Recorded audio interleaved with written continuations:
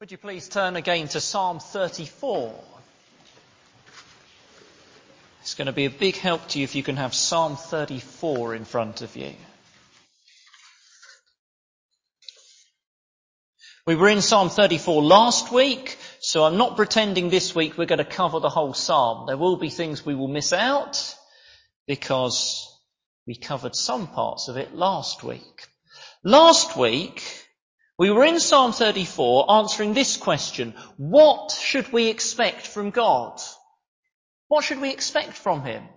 Some say expect health and wealth. We saw some rather extravagant examples of that last week. People who say you can expect a mansion and a jet and a Rolls Royce and a lavish lifestyle.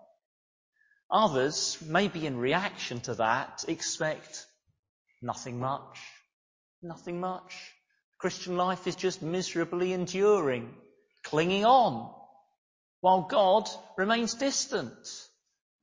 We saw last week that we should have high expectations of God. Psalm 34 is telling us, bring your needs to God with high expectations. But the expectations are not of millions of pounds and perfect health. No. High expectations of God, but not as if you and I can dictate the how and the when of God's good gifts. His aim is not to make us comfortable, it's to make us Christ-like. His aim is not to give you an ideal home on the forest side of Loughborough. It's to take you to a better home with him forever. We were considering, what can you expect from God? Now it all then raises a question. Who can expect this? Isn't that the obvious question next? Who can expect this? Who does Psalm 34 tell us is delivered by God? Well, most of you say easy. Christians. Believers. Well done. You're right. Correct answer.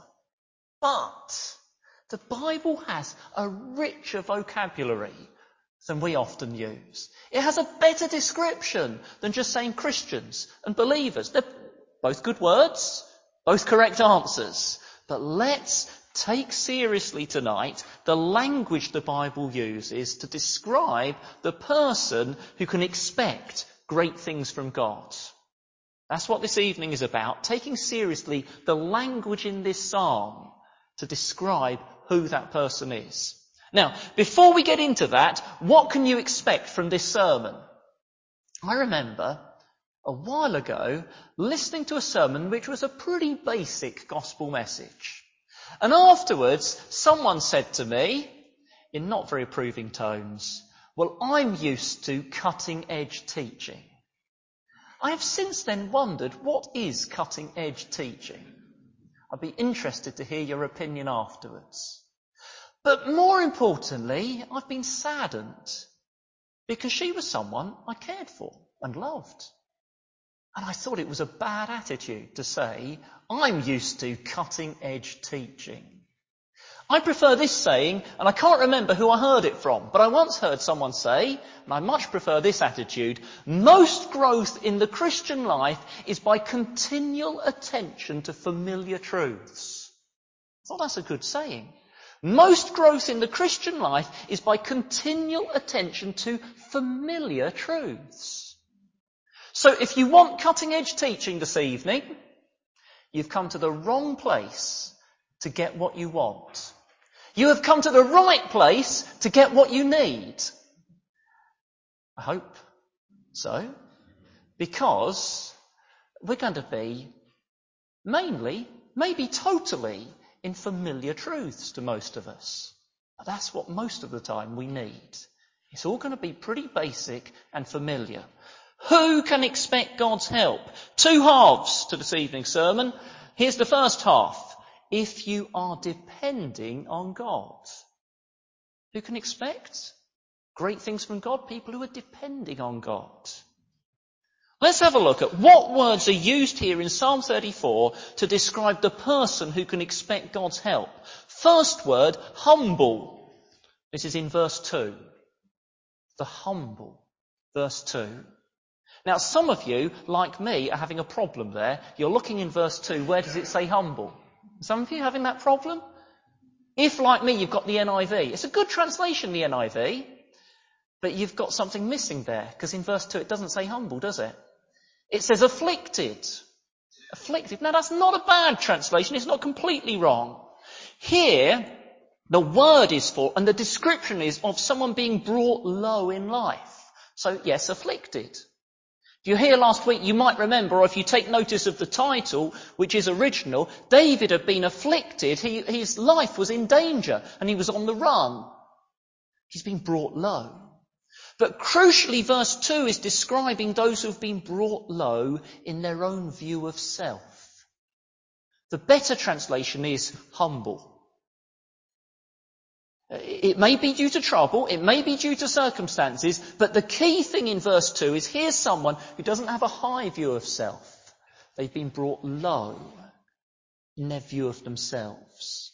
So humble is... The NIV isn't completely wrong here. It does have this sense of afflicted, but the most important aspect is someone who's been brought low, humbled. And this is a repeated emphasis of the teaching of Jesus. Can you think of his most famous sermon, Sermon on the Mount, how it starts? You think of this? Blessed are the poor in spirit. Blessed are those who mourn. He's not talking about because you're bereaved. Blessed are the meek.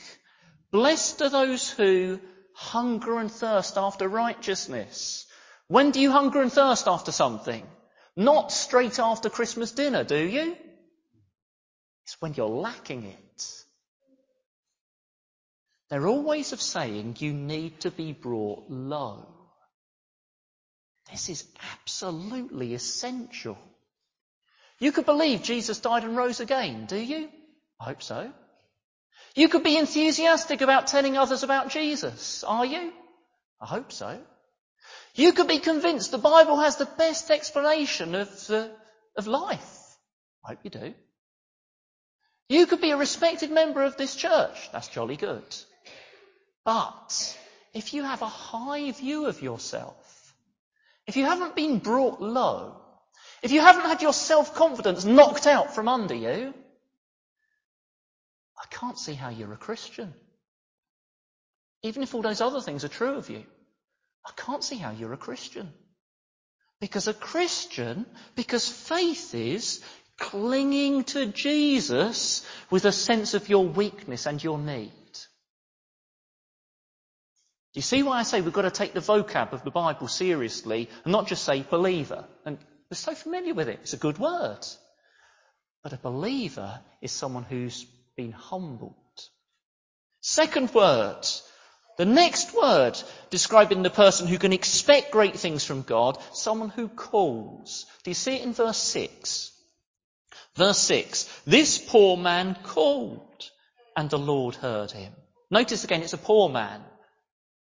He called. It's part of a set of words. There's a whole set of words that mean basically the same thing here. Have a look at verse 4. I sought the Lord. So that's the past tense of seek. You need to seek. And then look at verse 5. Those who look to him. Seek, look. Verse 6, call. And then it's the same thing again in verse 15. Cry. And verse 17, the righteous cry out. Do you see how all those words go together? They're the same thing really. Seek, look, call, cry. And they're all words describing, in my sense of need, I turn to God for what I need. I'm looking to him. I'm calling to him. I'm crying to him for what I need. Unbroken is a film that, from what I remember of it, I could recommend this film. I was a bit nervous about making film recommendations. But from what I remember, it's a pretty good film. It's about a US plane in the Second World War shot down over the Pacific. And not all, but some of the crew survive, and they end up in the life raft of the plane, floating around in the Pacific. And what are they doing? They're looking out desperately for a ship on the horizon, for someone to come. And when they see a boat or a plane, they wave their hands and they call out. Now, it's a bit pointless calling. I don't suppose the people in the plane can hear. But you can imagine if you're waving for a plane and you're in a raft, you're not going to keep quiet. They call, they cry, they look.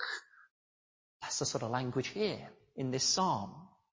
In other words, it's the language of sense of need and of urgency. It's the language of, God, I need you. Now, this Old Testament language in Psalm 34, the New Testament takes and it says, direct your call to Jesus. He's the Lord you need. I'll give you just one example, but it's a very clear one. Romans 10 verse 13. It's a verse worth knowing. It quotes the Old Testament and it says, everyone who calls on the name of the Lord will be saved. But just a few verses earlier, it has explicitly said, Jesus is that Lord. He's the one we need. There is no one else you can look to for salvation. Call to him. Let's take the words of the psalm seriously. Here's the next word. Well, it's two words really. Take refuge. Do you see it in verse 8? Take refuge. And you see it in verse 22. Take refuge. I think there are some children here who were at the BBC this morning.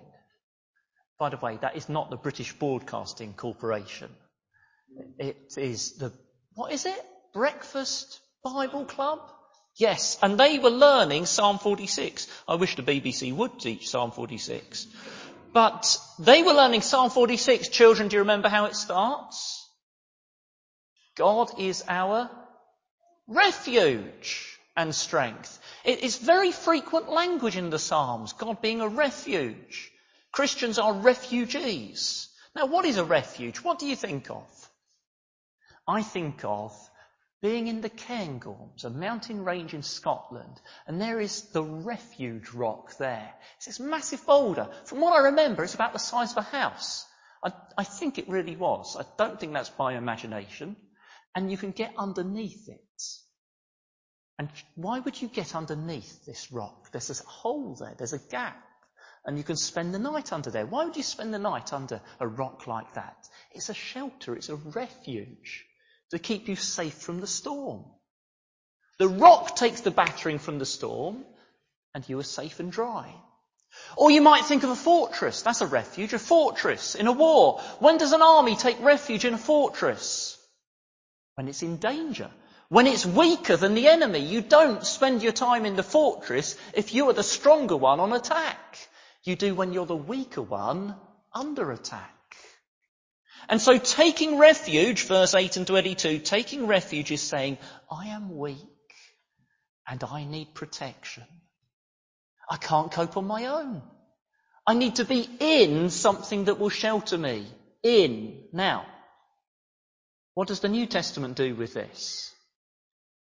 In the Old Testament, we so often read about taking refuge. In the New Testament, we keep reading, you need to be in Christ. That's the New Testament equivalent. You need to be in Christ.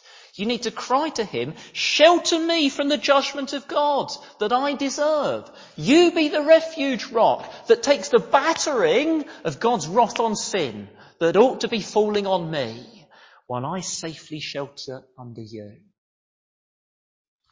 Humble, brought low, calling, crying, looking, seeking, and taking refuge.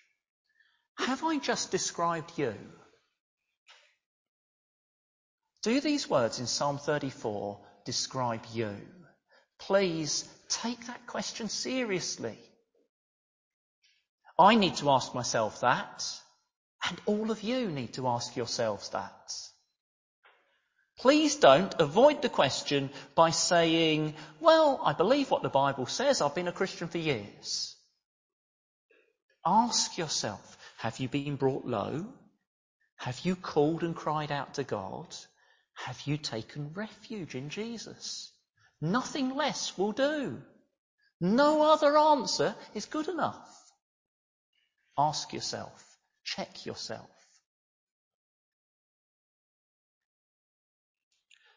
Remember, we're asking who can have high expectations of God? And the first answer has been, if you are depending on God. Now here's the second half. The second answer is, if you are righteous. If you're righteous. We're trying to take seriously the language of Psalm 34, and we must notice the language in the second half. Who are the people who can expect great things from God? Well, look at verse 15. The eyes of the Lord are on the righteous, and his ears are attentive to their cry. Then look at verse 17. The righteous cries out, and the Lord hears them. And then look at verse 19. A righteous man may have many troubles, but the Lord delivers him from them all. And then look at verse 21. Evil will slay the wicked. The foes of the righteous will be condemned. Now, I haven't counted, but I am pretty confident that the Bible describes God's people as the righteous far more often than it describes us as believers. I haven't counted, but I'm pretty confident about that. The righteous is a very frequent description of God's people. Who are these people God listens to and comes to their aid? Who are the righteous? Now, if you know the gospel, you are likely to say we are counted righteous in Jesus Christ. We simply trust him and his righteousness is counted to us. Correct. True. What a wonderful answer. Keep hold of that. That is your security. But we mustn't ignore the Bible's consistent message that righteous status must result in righteous living. So keep hold of your security. I'm righteous because Jesus' righteousness is counted to me. It covers all of my unrighteousness. If you're not familiar with the word righteousness, just miss the middle not paragraph, what's it called? Syllable, thank you. Syllable out. And it's basically rightness. I trust in his rightness. But the Bible says right status must lead to right living. And that righteous living is what Psalm 34 means. I've got 3 reasons for saying that. If you're sceptical of this, I've got 3 reasons. The first is, it's just the normal meaning of the word righteous. It's right living. Second reason is the structure of the psalm. Verse 11 to 14 teach us right living. And then verse 15 onwards says, now look what God does for the righteous. That's the structure of the psalm. Verse 11 to 14 is a bit of Proverbs-like teaching about living the right way. And then it goes straight into, the Lord hears the righteous, looks at the righteous, delivers the righteous. And then my third reason is there's a contrast in verse 15 to 22. Do you spot the contrast? The Bible is quite a binary book. That's very unfashionable today. But it is. Verse 15, the eyes of the Lord are on the righteous. Verse 16, the face of the Lord is against those who do evil. Or another example, verse 21, evil will slay the wicked, the foes of the righteous will be condemned. You've got a contrast between the righteous and the wicked evildoers. And so here righteous is right living. What is this right living that we need? Well, let's have a look at those verses 11 to 14, where you've got Proverbs-like teaching. Righteous living is a really big subject, and it can be put in very broad general terms, like verse 14, the beginning of verse 14, turn from evil and do good. There's righteous living in very broad brush terms. But verse 11 to 14 also gives us some specifics. And I want us to spend the next little while looking at those specifics and thinking about why has the psalmist said them? They seem rather specific. Why has he picked those aspects of righteous living in verses 11 to 14? By the way, as we do this, we're going to be flicking between Psalm 34 and 1 Peter. So it might help you to have both, Or you could just try and follow as you listen.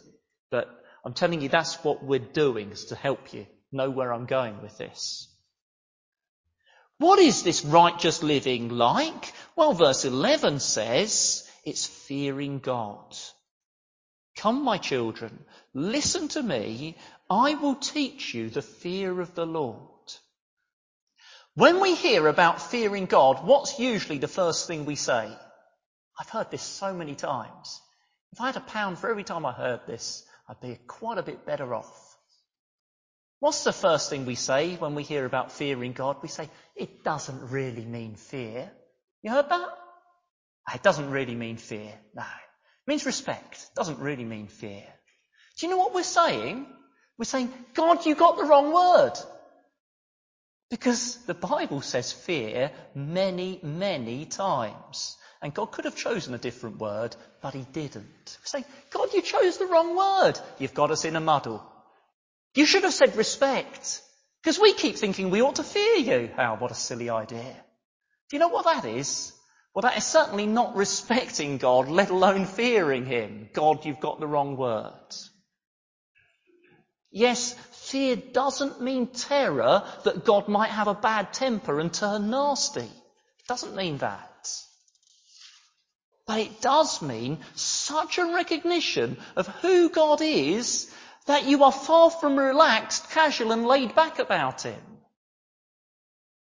Yes, fearing God means you know everything is in his hands, and that gives great confidence. But he is also intimidating, and we are supposed to feel that. Now, why is that put here when so much else could be put about righteous living? Why does Psalm 34 talk about fearing God? Because last time I referred to this chap, Creflo Dollar, who he's got mansions and a private jet and a Rolls Royce, and he teaches that's what you can expect, that sort of thing, if you follow God. But Psalm 34 is not written to people living comfortably like him. It's written to people under pressure from others and who might, or probably will, be tempted to fear them. It's written to unbelievers under pressure from other people who might be afraid. As we read 1 Peter, did you notice any parallels? You see, 1 Peter is such a helpful book for us. No surprise, as it's in God's Word. And it's also written to people who were under pressure from a hostile society, from unbelievers around them, and who might be afraid. Here's one such person. I'll make him up and call him Rufus, as that was a name from back then. Rufus is a slave, and his master is harsh. And Rufus is afraid for his future. Will he get beaten? Will he be sold to an even worse master? What's the future hold for him? And Rufus is afraid. And what does 1 Peter tell him? Is there someone here who's got the NIV 2011 and could read us 1 Peter 2, verse 18? Because it gets the translation right, and my Bible doesn't. Anyone brave enough to admit you've got the 2011 NIV and then to read it to us? Chapter 2, verse 18. Go on then, Tim.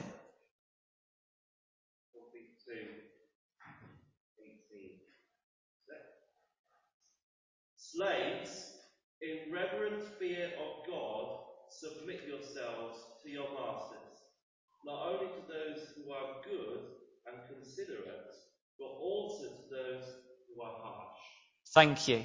Now, we can't go into what does the Bible have to say about slavery. Is it justifying slavery? A big subject that I'm not going into now. The point for now is it says to this slave I've made up called Rufus, fear God.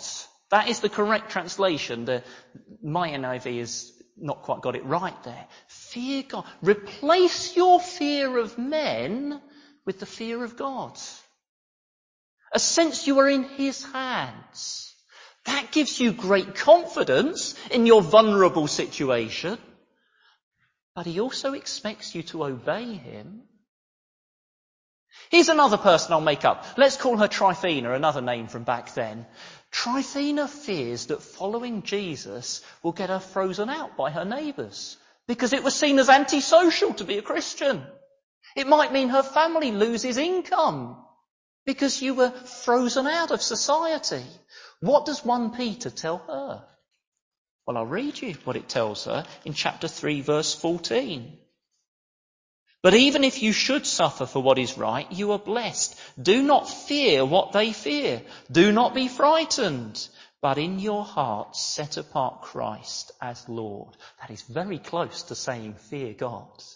Christ is the Lord. Set him apart. Come under his rule and don't fear them.